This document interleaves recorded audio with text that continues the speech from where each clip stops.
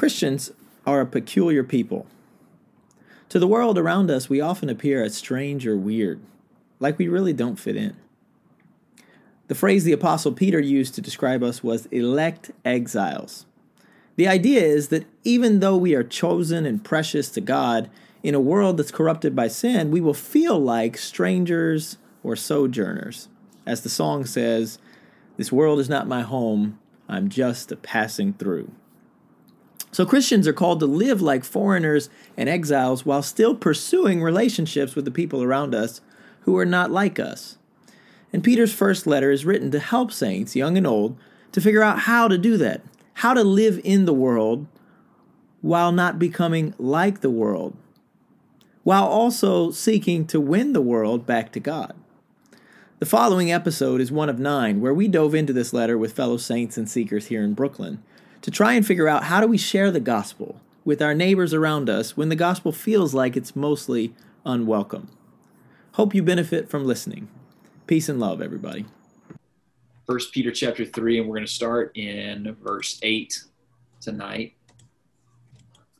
Before we really get the ball rolling, though, Mark, do you mind go ahead and praying for us before we get going here? Absolutely. Thank you, Lord, for bringing us together on this beautiful evening. Thank you for a wonderful service earlier today and for the honor to gather in your name and to uplift your name, to give you all the praise, the glory, and the honor, and to learn more about your word as we go out each and every day, each and every moment, living according to your word, according to your standards, and according to your grace and mercy, Lord Jesus. We thank you for the study that we're about to have. We ask you to impart wisdom and light and discernment upon our fellow servant and your humble servant, Ben, as he leads us through this class and discussion, and as we just learn more about your word, and as we just equip and encourage each other, as you ultimately equip and encourage us to study your word and to just learn more about you each and every moment, Lord Jesus. We thank you for this time together. We pray that it's a fruitful discussion, a fruitful journey through the book of 1 Peter. And we just thank you for everything that you continue to do in our lives, Lord Jesus, individually and as a community and as a church family. Thank you, Lord Jesus, for this time together in your holy, precious name. Amen. Amen. Amen. Amen. All right, so just a little of a step back before we get into our text here in the middle of chapter 3. I'm going to lay out some stuff, and then I'm just going to ask for some feedback from you guys as far as some perspective and kind of your opinion of some things that you've been noticing from our studies the past few weeks that Kayla's been leading us in. Peter said at the end of this letter that he wrote about the true grace of God, that we should stand firm in it. This is a letter about grace. And yet over the past couple of weeks, most of what we've been talking about is subjection, which is not opposed to grace. As a matter of fact, it's a way that we tap into the grace of God. It's one of the ways that God's grace expresses itself in our lives. It just means we usually don't think about grace in the fullest way or all the ways that God wants us to. But notice how in the past few weeks we've seen, if I'm just backing up from where we are tonight, going backwards, in chapter 3, verse 1 and in verse 5, speaks about the submission and subjection, particularly of wives. To a degree, husbands themselves, it's not the same word that's used, but it's the same idea that husbands are going to have to subject their wills and their wishes to the needs of their wife, just like wives are going to submit their will to their husbands. If you back up into chapter 2 and verse 18, servants, be subject to your masters. Back up again to chapter 2 and verse 13, be subject to the Lord's sake to every human institution, whether it be an emperor as supreme or governors, blah, blah, blah, blah, blah, going about government. So we've been seeing a lot of arenas of life where we have to learn to be subject and subject ourselves to someone else. So I just wanted to kind of open the floor. What have been some of y'all's thoughts about subjection, the beauty of it, the difficulties of it, the complications of it, the benefits of it? Whatever. What have you thought about as, whether that's on a practical level or on a spiritual level, looking inside your own heart or looking at your relationship with God, as we've talked about this notion of subjection and submission. What have you kind of gathered from those discussions the past couple of weeks? If we truly subject ourselves to someone else, if we submit to someone, it diminishes our sense of pride. It makes us more humble. Okay, great.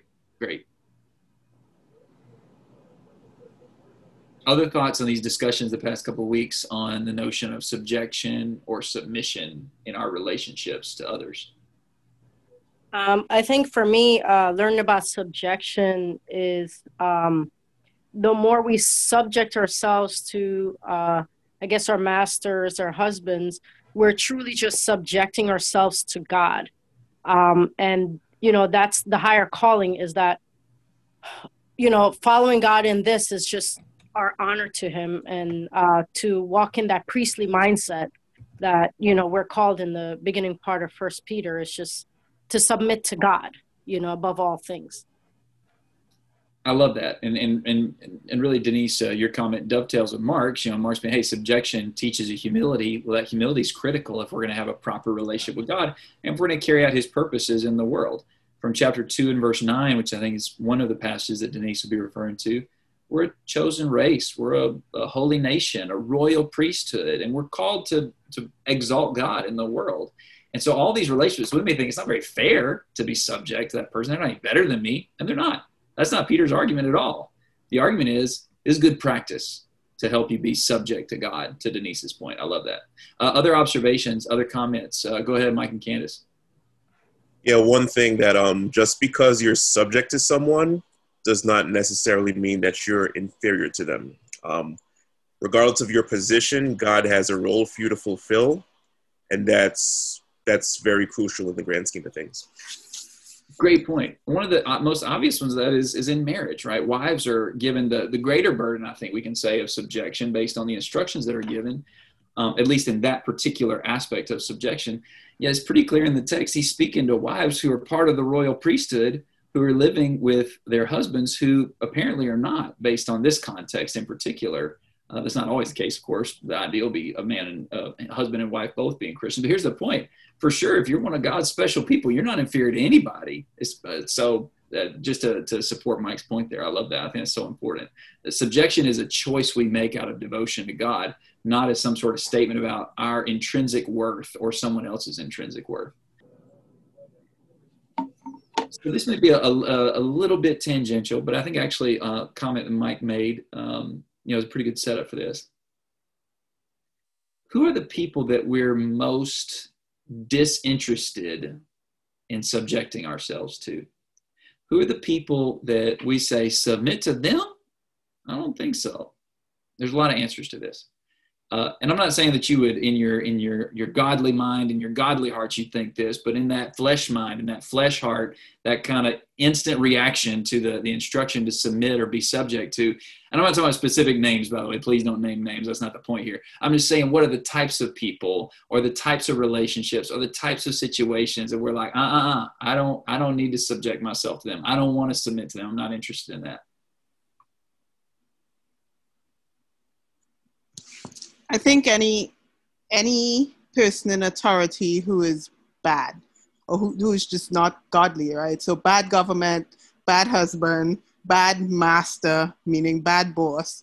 It's just the calling of Christ calls us so much higher, right? Because we have to subject ourselves to people who are not looking out for our best interest. And so it's just so hard to do. For sure. Really good. What other categories of people do we look at as like, I'm not interested in that, to be subject? Dominique? I'd say any authority figure who has a ginormous ego or who belittles you, or also who just doesn't really care about other people. Sure. Yep, absolutely. Other thoughts about the types of people or the types of relationships that are challenging for us to subject ourselves to someone else? I think somebody who we're familiar with who can be rude or obnoxious, whether it's a coworker, even a friend or an acquaintance, someone who we just can't see ourselves getting along with that person because they're so rude and obnoxious. Yeah. So you bring up something interesting, Mark. You're talking about people who aren't necessarily authority figures in our lives, that subjecting ourselves to them can be pretty challenging. Yeah, I think that's true. Denise? I guess God. Sometimes it's very hard to subject ourselves to God. Because a lot of times when we read things in the scripture that God is asking us to submit to, it's just very hard. And, the reality of our flesh is to resist or to rebel. And that becomes like a battle, I think, like Paul spoke about, like the spirit versus the flesh, so I would say God would probably be the hardest. I think so. I have no scripture to back this up. This is my theory. But I bet you if any of us, if God was like, hey, talk to me, what instructions are you like not kind of a big fan of? What kind of stuff you think I should reconsider? And if we were to say, Lord, all this stuff about subjection, honestly, like to government, to our bosses, spouse, all this stuff, it's just a lot of subjection talk. I kind of wonder if God would say, well, listen, if y'all would be subject to me better, then I wouldn't have had to give you all those instructions. But honestly, y'all are super bad at subjection to me. So I had to give you lots and lots of practice so that you could learn this kind of spirit of humility. I think you're exactly right, Denise. It's super hard. That's the hardest for us, is to be subject to God, and that's why all these instructions have been given. Brian, what's your thought? I came in a little late. Was there a reading? Was there part of the reading that said to subject ourselves to those in the world? No, not really. We haven't. There's something that maybe is to the side of that, but we haven't got that yet. Honestly, we're doing a little discussion before we get into the reading tonight anyway, so we haven't read it all. Yeah, I think we want to serve others, and sometimes I think it's serving people in the world is good, and like you said, not necessarily when they're, like Mark said, not necessarily when they're in authority, but it certainly is hard to serve, friends, maybe longtime friends who you had a lot of kind of unsaid agreements with, like, hey, you call, the friend called, you call back, you guys go out, you do, those are not really authorities, but it's kind of like you're submitting to certain things with people who just are not believers at all. It might actually be even worse. Or people like, I'm not sure, I guess you could, sometimes get, caught up in a situation where you might be with some unbelievers and, someone like in a group or something, I don't know, you could be like camping or something, right? And someone in the group like takes the lead and like starts telling people what to do. And you're just kind of like, man, I can't listen to this guy, Right. That can be tough. And what a couple of the thoughts that are being brought here that I think are useful and actually a good springboard into the first part of our reading tonight. Actually submitting to people who are our peers in every way. Like they have technically your boss or the government, they have some sort of like, hey, I'm the government, or hey, I'm, your boss, whatever. They have a little something, even though it's not their intrinsic worth as a human being, but they have like a positional reason for you to subject yourself to them. But man, it's whenever we run into friends and coworkers and neighbors, family members, it's whenever we run into each other as brethren that subjection can get really tough. It's in this context that our reading carries on, really. And I think it's important. In verse 8 of 1 Peter 3, he begins with the word finally. And that's because he's had this series of instructions. If you wanted to back it up, I think you could start in chapter 2, verse 11. Beloved, I urge you, as sojourners and exiles, to abstain from the passions which wage war against your soul, and keep your conduct among the people of the nations honorable, so that they would see your good deeds. And even though they may revile you as evildoers for a little while, they'll come to glorify God in the day of visitation. Okay, what do you mean? How do we fight this fight? How do we, war against these passions and do good? Well, be subject to the governing authorities. Be subject to your masters. Be subject to your husband if you're a wife. And if you're a husband, you're not off the hook either. You be understanding of your wife. And in that way, to an extent, subject your whims and wishes to her needs. Okay, well, then he says, finally, I think the idea is there's kind of this successive list of instructions. Finally, and I want to read verses 8 through 12. I want you to listen to this list and notice the ways that we are to subject ourselves, to subject our will, to subject our passions for others, for those who are our peers, maybe in the world, especially those, though, in the body of Christ. So let's read verses 8 through 12. And I want to just discuss which of these expressions of subjection or these kinds of characteristics that are necessary for our subjection, our mutual subjection to each other as human beings and especially as saints. Which one of these things do you find most challenging? 1 Peter 3, 8 through 12. Finally, all of you have unity of mind, sympathy, brotherly love, a tender heart, and a humble mind. Do not repay evil for evil or reviling for reviling, but on the contrary, bless, for to this you were called, that you may obtain a blessing. For whoever desires to love life and see good days, let him keep his tongue from evil and his lips from speaking deceit. Let him turn away from evil and do good. Let him seek peace and pursue it. For the eyes of the Lord are on the righteous, and his ears are open to their prayer. But the face of the Lord is against those who do evil. Let me pop this up here on the screen just to make it a little easier. You may want to add to this, but this is a list of the instructions that he gives as we submit or subject ourselves together. Unity of mind, sympathy, brotherly love, having a tender heart, having a humble mind, not repaying evil for evil, not reviling when other people revile us, that is to say something hateful or mean to us. We should keep our lips away from deceit and speak the truth only. We should do good. We're going to come back to that idea of goodness here later in the reading, and seek peace and pursue it. There's probably some other instructions you might find in the text here, but this is at least a kind of quick bulleted list of the instructions of what kind of character we're supposed to have and how we subject ourselves in our peer relationships. Again, I think this would apply to just people, coworkers, friends, neighbors, family members outside of Christ, but then especially those of us in Christ. So which of these do you find most challenging personally? And what makes it challenging? What do you see in this list of exhortations that Peter gives of the kind of character that's required for us to be subject together and submissive together?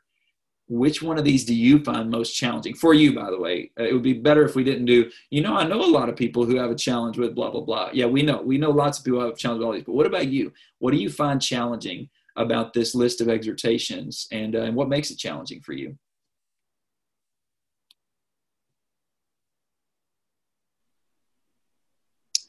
So we were just over here looking up the exact meaning of reviling, because we have a concept of what it was, but I wanted the exact meaning, and it means what is it? Being subject to verbal abuse. Good. And let's be honest, for me, in fact, you just said talk about me. So for me personally, it's difficult, right? I remember one time just on the subway and some guy pushed me out of the way to get in the train, angrily, I've even had people quarrel at me. It's very difficult. Oh, yeah. To, subject yourself in those moments, because your natural instinct, it feels like, is you want to lash out, you want to respond. So that's very difficult for me. For sure. And some of us know that we're good at it. And so it's really hard to resist that temptation to not revile in return. Keep going. What other things in this list do you guys see that it's wow, that's really a hard one for me?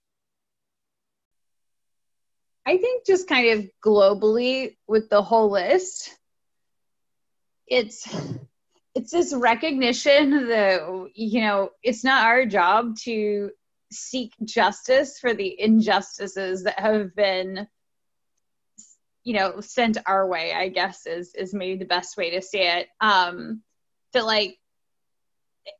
That I just find that really challenging, because I've had the feeling of I want to make it right, whether it's what was just said about reviling against somebody, or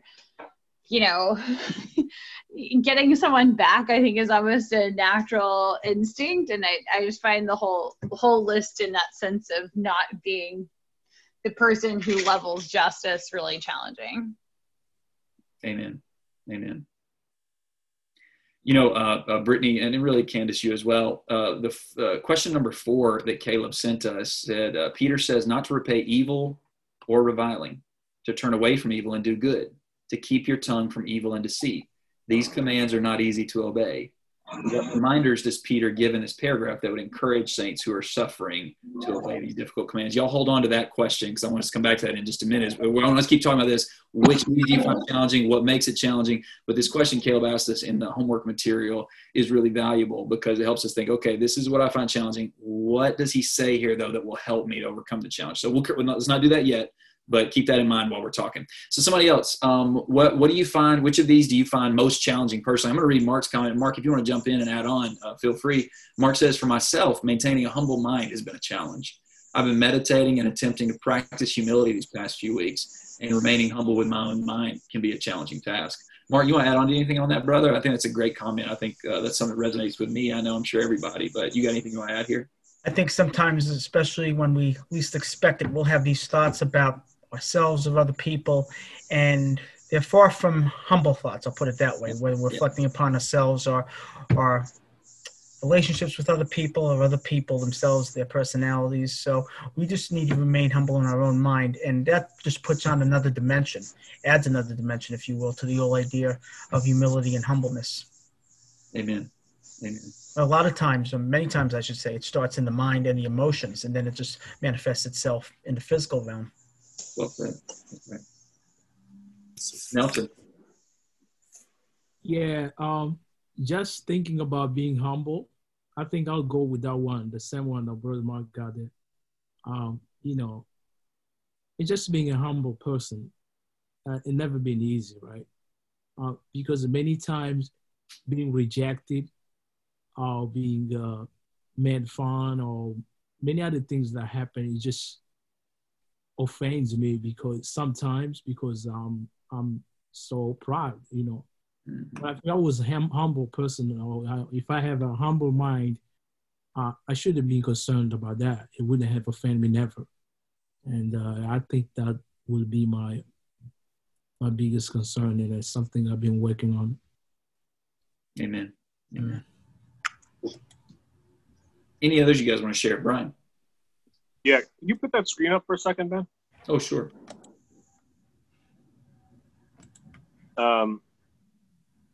Yeah, so they're all hard. As living in the world, living and work, and dealing with people who aren't thinking as much about these things necessarily, But I think the hardest for me is actually tender heart, because all the other ones, you can kind of catch yourself, and then the other ones involve like kind of action, Not that I'm great at the other ones, but if you look at someone you don't have sympathy, you can say, all right, I need to have more sympathy for them. And it's not that I'm terrible at all these things. I do have sympathy for people. I try to speak truth a lot. I'm trying to do good. I try to seek peace. But tender heart for me, it's like an instinct, I think I'm not always, I can be very tender hearted, but I'm not always. And a lot of times I can hear something, someone can say something, I can see something, especially if I'm stressed or something. And my heart is not tender towards that person's plight. That person might be complaining, or that person might be, on the news and saying stuff. And I don't have that tender, forgiving heart or the tender, sympathetic heart. And it's an instinct, and I feel it. And sometimes I don't even think about it. I just say, man, that dude is, he's awful, And, but it's not till later, maybe a lot of times until after I'm spent time in the Word, that I realize, all us humans really are all in this together. We all have these problems. Everyone has different kinds of problems. And granted, I think coming to the Lord, you are helped so much, or we are helped. We know that. But we have to have sympathy for other people. And so we have to kind of nurture that tender heart. And I think might be the hardest thing, because it's an instinct that you can kind of hide, You can't really hide if you're not humble. People kind of notice, if you say through it. But with a tender heart, you can keep that hidden. So it's something I have to work on. Amen. Yeah. Yeah, one thing I would say I have difficulty with is the first one on the list, unity of mind. Because if you look at the list, everything except that one is just dependent on the individual alone. Unity of mind, it depends on what other people are thinking, what other people are engaged in, right? And one of my flaws, one of my many flaws, is I could be very stubborn. I could be very opinionated about things and immovable. So for me to be called to have unity of mind, that is challenging. So again, this is something that, yes, I have to change my thinking, change my concepts of certain things to conform to what whatever group I'm with is thinking. That's a great call. I mean, so other translations have the word harmonious here. It's hard for some of us. Some of us just like to sing solos, you know, and it's hard to get down with the idea that I've got to figure out how to be harmonious with others. And of course, that doesn't mean we're compromising what's true and right. We can see that from the back end of the list. But you're so right. It's a real challenge to say I got to get down with everybody else and learn to be of the same mind with others. All right, good. Some of them I want to add on and say some more things about just some, just some personal reflections here. But why don't we pivot to this other question? Caleb drops it in the chat. Again, this is question 4 from your homework, so I know you spent some time thinking about this already. What reminders does Peter give in this paragraph, in verses 8 through 12? What do you see in verses 8 through 12 that actually help us? I mean, we can see our shortcomings. We can see the challenges of some of these things. But what do you see that Peter says that helps us to be able to move forward and to actually accomplish these things and to develop the character that allow us to have the subjection that will glorify God in the world? Brittany. Sorry, I didn't mean to go off mute. Well, you can say something if you want, but you don't have to if you don't want to. I'm going to pass. All right, that's fine. Somebody else jump in here. What do y'all think? What are some things here that you can see in verses 8 through 12 that actually help us say, okay, this is hard, and I have a weakness here. I have a bunch of weaknesses here. I have a couple in particular, but here's this thing in this text that Peter's pointing us toward that'll help me to overcome or help me to grow, help me to be better in this way. Mark, go ahead.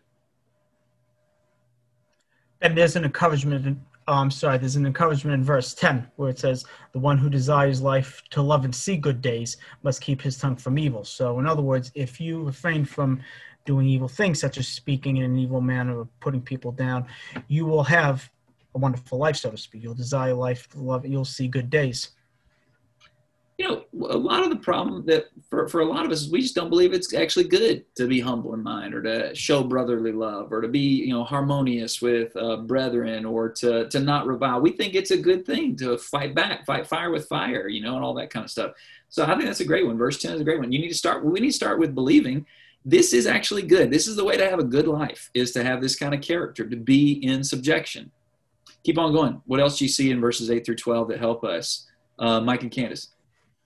I think, that entire quote is from Psalms, I guess. I guess it says, refrain his tongue from evil, don't speak deceit, seek peace and pursue it. To me, that's a big one, because a lot of times we're not necessarily actively seeking peace, especially if we're kind of morally against, if we're against somebody or we don't necessarily get along with someone, then our inclination is not to seek peace and pursue it. Amen. Okay, I want to come to Brian in just a second, but I just want to add on, Candace did point out correctly that this is from Psalm 34, which of course Caleb spoke to us about that this morning in the sermon. There's actually, I think, 2 implicit things that we learn here is if we want to develop this character, we need to turn to the scriptures. It's interesting, this passage and Romans chapter 15 point out that the key to having the kind of character where we'll subject ourselves to one another and have a oneness, a unity, is the scriptures, the Old Testament scriptures. We need to be reading the scriptures. Specifically, I might add, we should be reading stories that instruct us. Psalm 34 is a psalm that David wrote. I think Brian mentioned this before the reading, before the sermon this morning in worship. But Psalm 34 was kind of a song sermon that David wrote after some experiences, some failures, frankly, in his own life. Well, so that means reading not only Psalm 34, but reading the life of David and learning from those stories and learning from the scriptures is really important if we want to cultivate the kind of character that will allow us to be subject as God would have us to. Brian, go ahead. I was just going to say, the way he brings in the quote there in verse 10 is really encouraging. Instead of just telling us the commands, it's encouraging because that line at the beginning is, whoever desires to love life and see good days. So there's an extra encouragement that not just do this, but also, this is going to give you, you're going to love life through doing these things. So it gives you more encouragement to do those hard things, because it's not just that you're being a good Christian, you're obeying, but you're going to love life and see good days through these things. And you shouldn't be doing it for self-interest, but that is an encouragement, and it's okay for us to obey God for the good things, which we've learned. So I've always liked that part of it. And the one part that wasn't mentioned was keep your lips from speaking deceit. And again, with these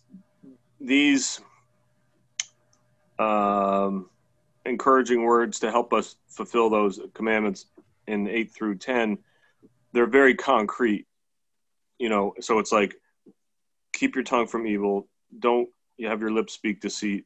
So it's something you can really, turn away from evil, do good. So it helps you to have those other things. For sure. Yeah. Hey, Ben. Yeah, Richard, please. I had a thought in these verses. These are also all qualities that, when I think about the teachings of Christ, also being a rabbi, a teacher himself, and a master that we call master, these qualities are things you have to work at. These are all things you have to aspire to, that God always asks us to. A lot of the things that are difficult, you have to work hard at, to train yourself to how to aspire to something higher that's more godly. And it gives you something to aim for, because man without God is primitive. They're almost animals. We are primal without God. And having God interact with us and saying how, acknowledging that we are a part of him and we are made in his image, it's saying, and now that you know that we're related, you need to aspire to me. You're going to have to work on these qualities. And in martial arts, I'll throw it to that with Jesus being the master. Even with samurai, when you followed a samurai master, they said you followed his way, which we know Jesus is the way. When you follow a master and you are an apprentice, you are following his way. And us as followers of Christ, we are apprentices that are learning the way. And you have to and he showed us ultimately what having power, but with restraint, being humble. When you have you could easily brag about something. He showed us all these things. And I think these passages remind us, like, you have to work towards these things and you have to aspire to these things. Because the other things are knee-jerk reactions, like repaying evil with evil, insults for insults. Those are knee-jerk reactions. Lying, stealing. You don't really have to work at trying to do those things. It almost, for us, unfortunately, the not better quality sides of humanity are those things. You have to work hard at these qualities, but it brings you to a higher place. It brings you closer to God. Love that. And Richard, our mind is right on the same track, because I wanted to point something out to y'all. One time, I remember it was years ago. We were reading 1 Peter. And this is one of those, you need to read a paper Bible more. If you guys don't read from a paper Bible, you need to get on that, because you miss out on things like what I'm about to show you. I'm reading it and I'm just looking at the text, and then I'm noticing the column on the opposite side of the page. And I'm like, wait a second, check this out right here. Some of y'all noticed whenever I was cataloging all the subjection instructions or submission instructions that I skipped over the most important part of this whole text, which is verses 21 through 25, speaking about Christ. And Richard's point here that really our subjection and our submission, I love that point. This is something we got to aspire to. It's something we got to work at harder than even a samurai. I mean, this is religious samurai school we're in. But really what we're doing is we're trying to be like Jesus. I want you to notice so many phrases that Peter parallels in verses 21 through 25 of chapter 2, which is where he summarizes Jesus' character. Actually, I've only got 21 to 24 here. I'm sorry, that's a typo. And how similar it is to this text as he kind of summarizes the kind of character that's going to enable us to be subject to one another in the body of Christ, out in the world, in marriage, in the workplace, in society and government, all these things. He's saying just, hey, I want you to be like Jesus. That's what it's about. 1 Peter 2, verse 21, for to this you have been called, because Christ also suffered. Chapter 3 and verse 9, do not return evil, for reviling for lying, but on the contrary, bless, for to this you have been called. Same phrase. Check out this next one here, really similar phrase. Verse 22, speaking about Christ, said, he committed no sin, neither was deceit found in his mouth. Look at the instruction for us in chapter 3 and verses 10 and 11. If we want to desire to love life and see good days, let him keep his tongue from evil and his lips from speaking deceit. Let him turn away from evil and do good. And that's the same thing. Basically, he's just saying, do like Jesus did. Look at another one here. 1 Peter 2:23 says, when he was reviled, he did not revile in return. And when he suffered, he did not threaten. We've already discussed this, but the instruction to us in 1 Peter 3:9 is, do not repay evil for evil or reviling for reviling, but on the contrary, bless.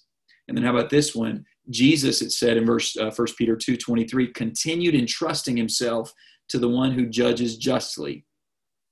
And to Caleb's question that he put to us here of what encourages us here, well, if Jesus entrusted himself to the one who judges justly, Jesus endured mistreatment. I think Brittany was the one that pointed out this whole list of instruction in 1 Peter 3 and the whole concept of subjection. The problem is this isn't fair. I don't like this injustice. That's all of us have that inside. And we respond in different ways perhaps to that, or at least we're tempted to. Well, of course, Jesus is the one who went through the greatest injustice because of his subjection and actually purposely subjected himself to that injustice. And yet he was entrusted. He wasn't just doing it aimlessly. He was entrusting himself to the Father, who he knew would execute justice in the end. And the promise to us, 1 Peter 3, verse 12, is that the eyes of the Lord are on the righteous, and his ears are open to our prayer. Boy, what's more encouraging than that? That the Lord is on our side.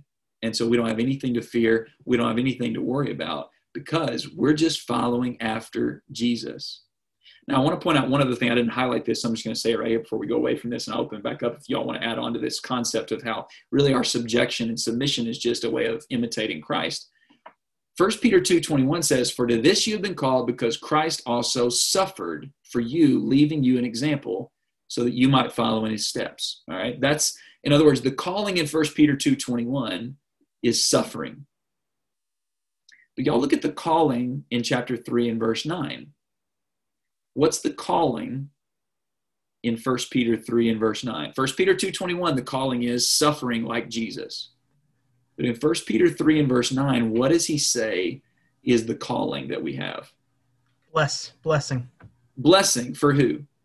But on the contrary, blessed for this you were called that you may obtain a blessing other people.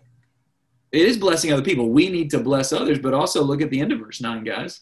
Who else is getting a blessing here? We ourselves will get blessed. We will be blessed. So what Peter's been trying to convince us of over the past, a couple of weeks for us, several paragraphs in the letter is, hey man, I know this subjection stuff is hard. I know it's suffering, but y'all remember what happened to Jesus, right? He went through all that stuff and he's sitting at the right hand of God on the throne on high. What do you think is going to happen with you if you would be willing to subject yourself to God's will and even to others who, by the way, don't deserve it? But then again, neither did Pilate or Caiaphas or the crowds or Judas or anybody else.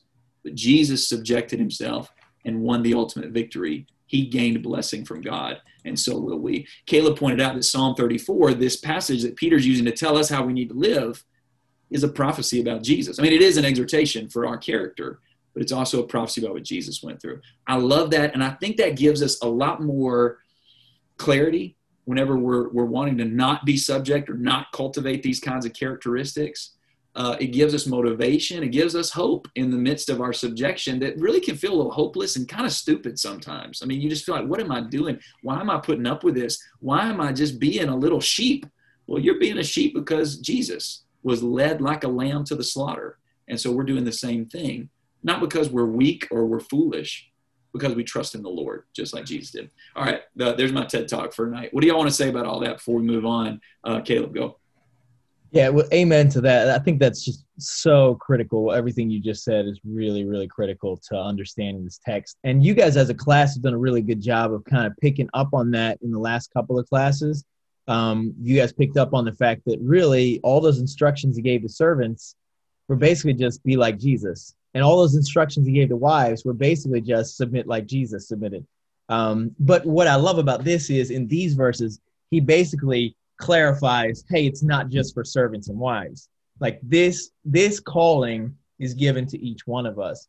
The other thought that I had related to the end there is, in some senses, Jesus didn't have to do all that in order to be saved. Like, I mean, he was already with the Father in heaven. There's a sense in which we get a double blessing in that through following in his footsteps, we save not only ourselves, but we also get to participate in his work of bringing about salvation to others as well. And so when you're getting blasted on the subway by somebody unfairly, you're not just suffering so that, well, I can't say anything bad or I'll go to hell. No, I'm suffering because I'm joining Jesus in the work of suffering for the sake of others. Because I know that if I handle myself in a godly way, then who knows, maybe some people as a result of that will come to say, why didn't you stand up and fight? Why didn't you punch that guy in the face? Why didn't you curse him out? And I get an opportunity to give a reason for that hope that's in me. Love that. And actually what you said, you keyed another, I forgot to highlight this in the text, but also remember, it says that Jesus went through his suffering so that we would be healed. And as Mark pointed out a second ago, our calling is that we would bless, just like Caleb was saying there. And that goes back to what we've been talking about. The mission we have as exiles isn't just that we're out here floating around just waiting for Jesus to come bring us home. We are waiting on that. But along the way, we're trying to bless, we're trying to restore, we're trying to heal, we're trying to save, just like our Lord and Savior. All right, I want us to move on and get verses 13 to 17, but let me open it up. What thoughts, comments, observations, questions, just thoughts you guys wanted to share from verses 8 through 12 before we read the rest of our text for tonight? When we're told not to revile back, but to bless, it reminds me, I think, of a Sermon on the Mount where I think he says something similar. Or if someone takes your coat, to pray for the people who mock you. With that, one of the things it does for me, and I think it can do for anyone really, is when let's use that same person on the subway, and you're just like, wow, that person was so cruel, and you can't wait to get away. Maybe you don't say anything and you feel good about that. But if then later when you're home, you're thinking to bless them, that can be really hard at first. You'd be like, all right, I'm blessing. Like, how am I blessing them? What? And I think you end up going through it, and then you start realizing all the things that Jesus taught us. Well, I have to forgive him.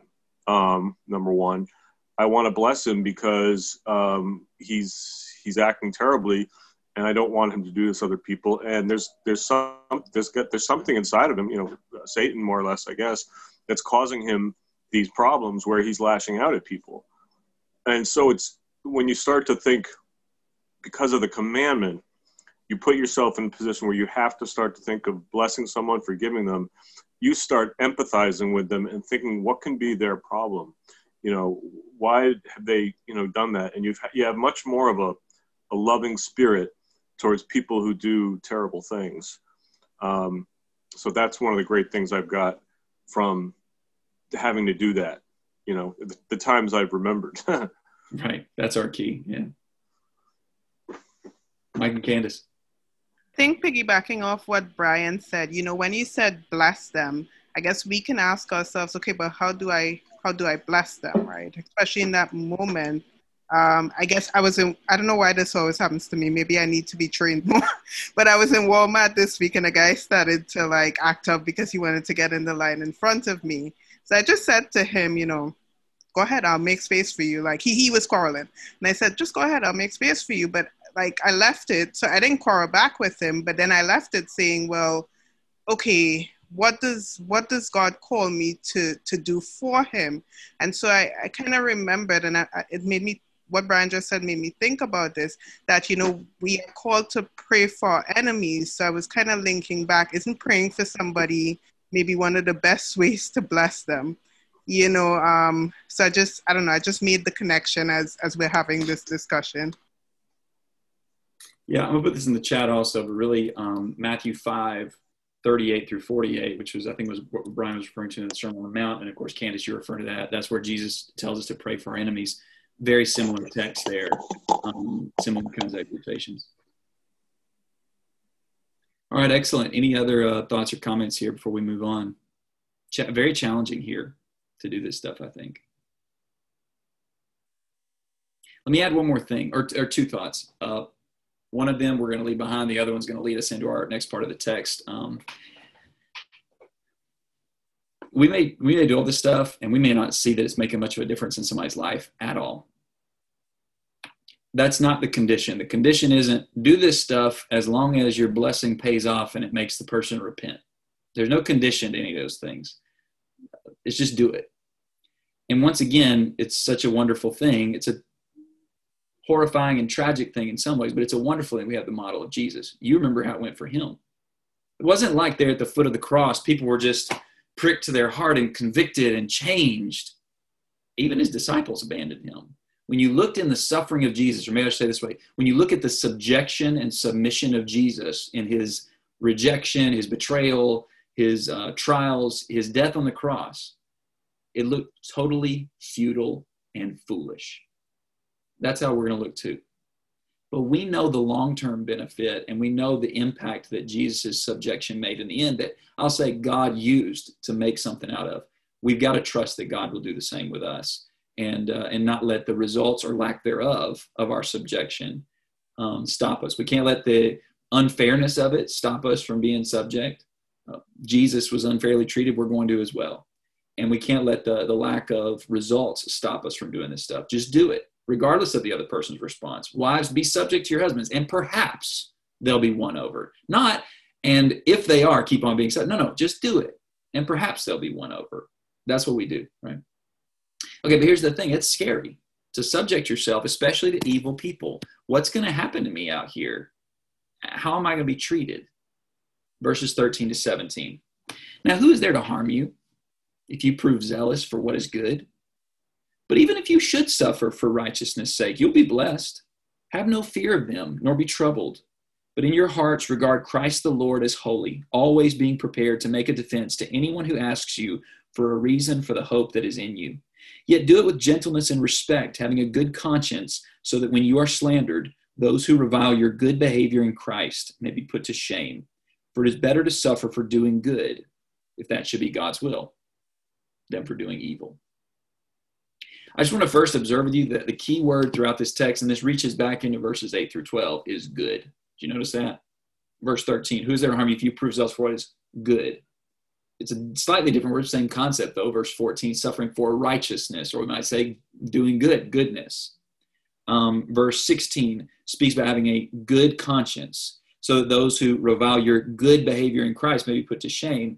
And then it is better to suffer for doing good than for doing evil. And of course, all this ties back into verse 11, let him turn away from evil and do good. So all this stuff about subjection, this is true goodness. This is God's stuff. This is the divine. The things that we look at from chapter 2, verse 11 through chapter 3, verse 12, that we look at and we frankly want to give ourselves a lot of outs, a lot of passes. God says, look, this is the good stuff, y'all. You got to do this. But what do you see in verses 13 through 17 that Peter says to urge us on, to keep on going, to do good, to do the kind of good we've been talking about tonight and the past couple of weeks? What do you like in verses 13 through 17? If you could, let's set aside verse 15. I want us to close with that here in a few minutes. We'll talk about that for a few minutes. But what do you see in verses 13 through 17 besides verse 15? What do you see that helps urge you on to do the good of following after Jesus and subjecting yourself to others, most of all to God?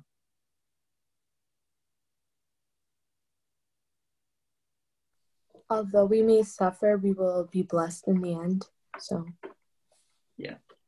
Look to the end. Don't look in how you feel right now or what's going on right now. Look to the end. Love that evidence. Keep going, guys.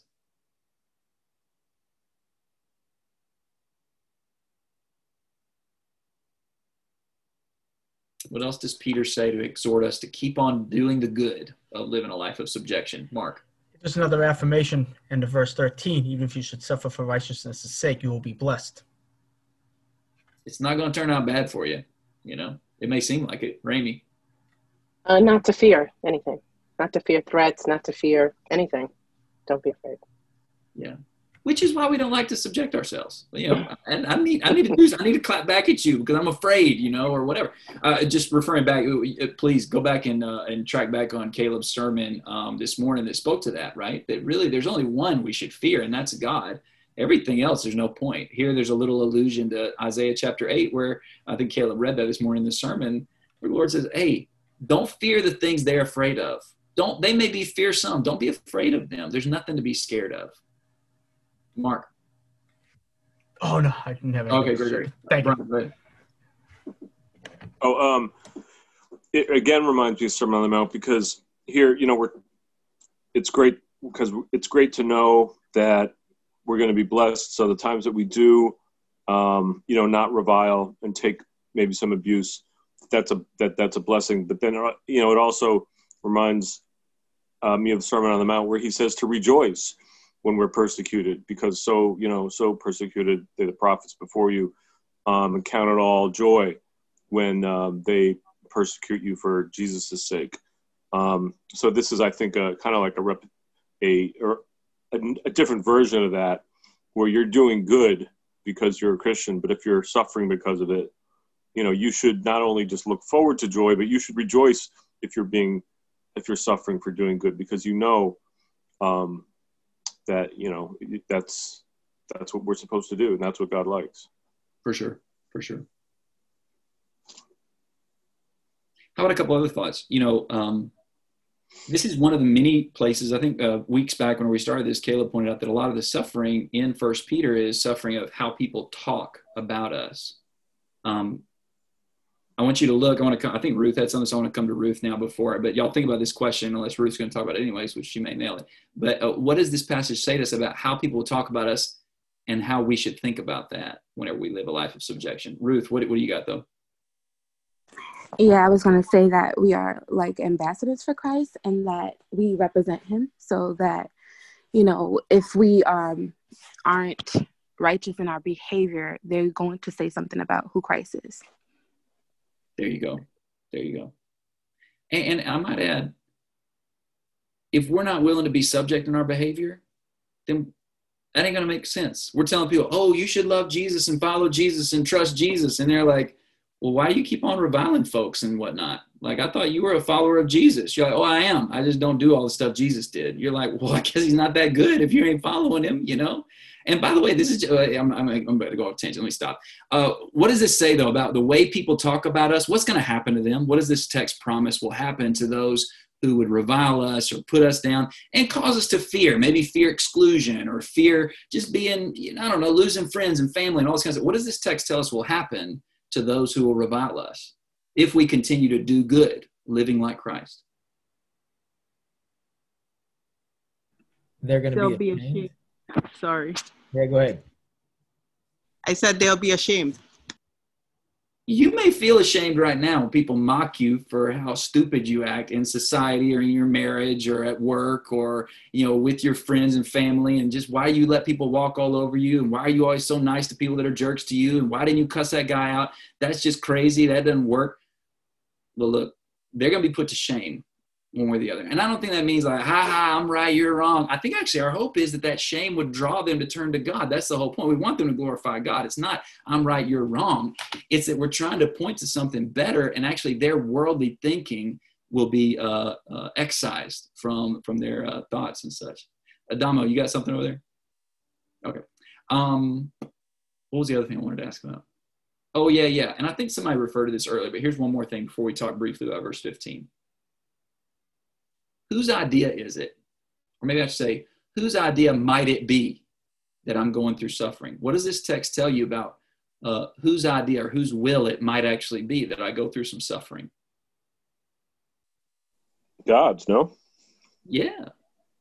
Here's the thing. Whenever we go through the difficulties of being subject to each other as brethren, and I thought, man, that's not fair. I got the raw end of the deal. And like social outing or this thing going on in the church or whatever, or, in your marriage, like, man, this isn't really going exactly like I'd like it. And it's just not very nice. And I don't enjoy it very much. And I don't know that I'm getting fair treatment always. And, or at work or in society or whatever it may be.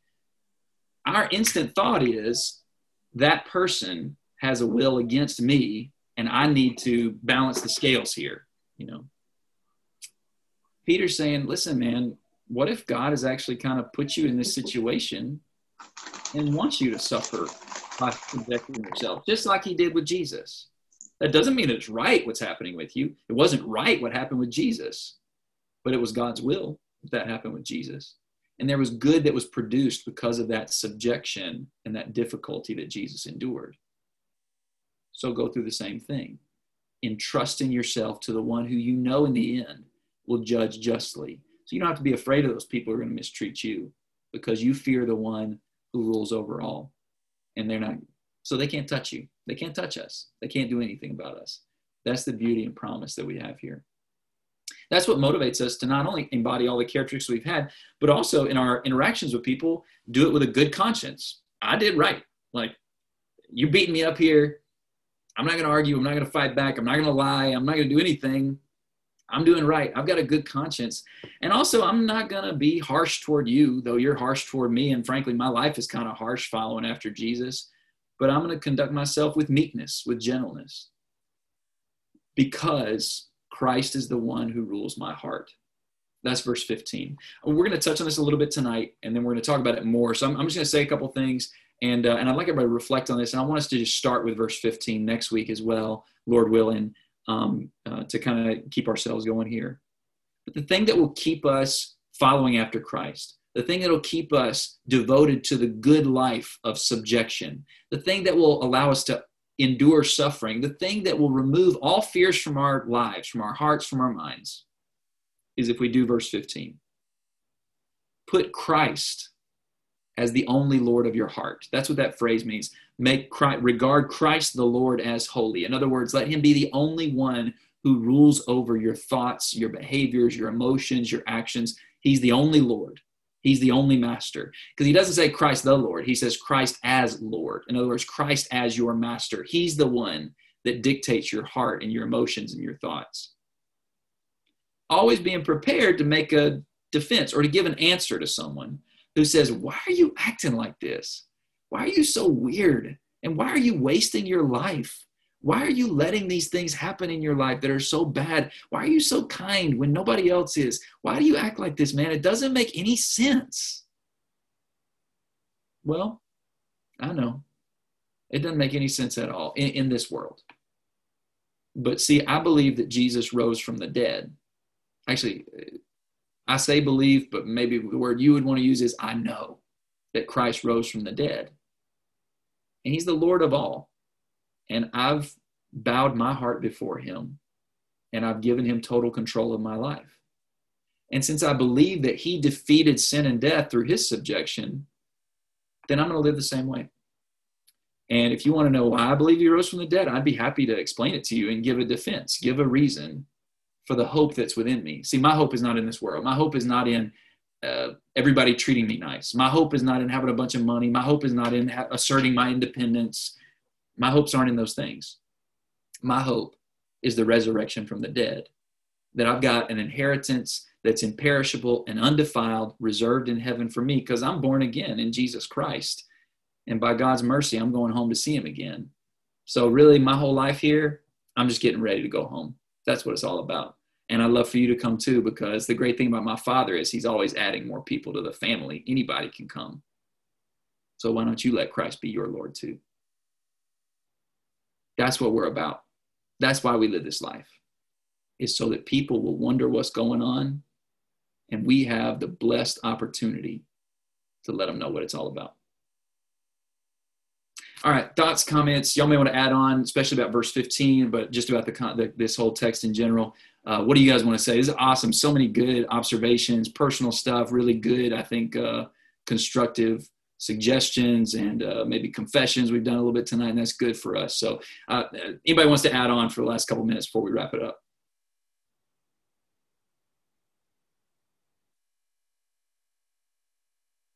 All right. This is beautiful. Thanks, everybody. Lord willing, we're going to pick up in verse 18 in particular. Like I said, we'll probably think about verse 15. Think about this whole context. There's a little bit of a shift that's going to start happening in this part of the text away from subjection into some other things. But think particularly about verse 15, and please do the reading. Read verse 18 through chapter 4 and verse 6. Caleb will be sending out the questions for reflection and study and such. So please utilize those in your reading, so that we'll be able to come back next week and have another good discussion, Lord willing. Ben, can I make a comment? Oh, yeah, go ahead. Yeah. I'm always thinking about the difficulty in sharing the word with others, or when you hear something, trying to quote unquote correct them or somehow talk to them about the Lord. And I think this passage helps because it says not only to let me see here, I don't want to misquote it. Always be prepared to make a defense. That's great, first of all, because it's kind of like you have a few different paragraphs. Okay, how am I going to talk about if someone asks me about this or asks me about that? So you can walk around and having a defense for Christ and why you believe what you believe. Because that can be hard if you're caught off guard and you just start saying, oh, well, I've been doing well. But I like the part where it says, anyone who asks you, yet do it with gentleness and respect. Yep.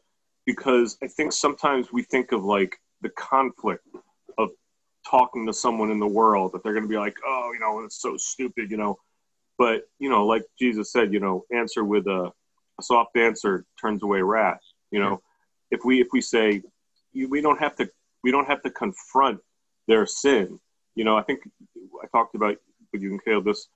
You can kind of ease into it. You can kind of be like, if they're living a certain way, you can kind of wait till maybe they ask about you and you say, yeah, I used to live like that. I used to do a lot of things you're doing. Worry, drinking once in a while. And how do you think that's working for you?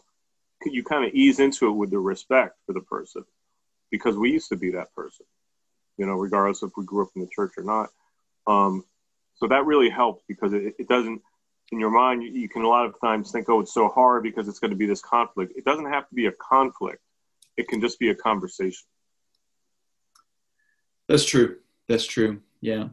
And I think, you bring out a good point. And a lot of times people will make a similar point to what you said, that, hey, this passage kind of teaches about our general evangelism. I do want to highlight, and this isn't necessarily, I don't think you were contradicting this, but I do think it's important to highlight. Sometimes people read this and they feel like pressure, like, ooh, I got to have a bunch of answers for a bunch of stuff. And I got to be really skilled to know how to answer every issue, and apologetics and theology and morality and all this kind of stuff. All this passage says is you be ready to explain the hope that you have in you. So it's not, hey, you got to know all the answers to all the questions, be ready for every debate topic. Actually, that's not at all the point here. The point is you live in such a way that people would question, what's going on with you? Why are you this way? And you just be ready to tell them why you have a hope beyond this world in the resurrection of Jesus Christ. And I'll tell you, if we would all figure that out, if we figure out how to live in such a way that people would ask some questions, and then secondly, if we just figure out that one answer, why do you have hope? What's going on with the hope inside of you? If we'd figure out that answer, we're good. We're good. We're not gonna be able to answer every question. And by the way, I think it's good for us to try to know how to answer a variety of questions and issues that arise. I'm not saying that's a bad thing at all. Brian, you just pointed out some good stuff about how we can think about how to be respectful and genteel and stuff. But really, all it's talking about is live in such a way that raises questions, and then you have one answer. Why do you have that hope inside of you? What's the reason for it? And that's all we got to do, is give people the reason for the hope we have in the resurrection of Christ. And boom, that's it. The aim of The Way BK is to share the gospel of Jesus Christ across Brooklyn and beyond. For more information or to contact us, please visit www.thewaybk.com.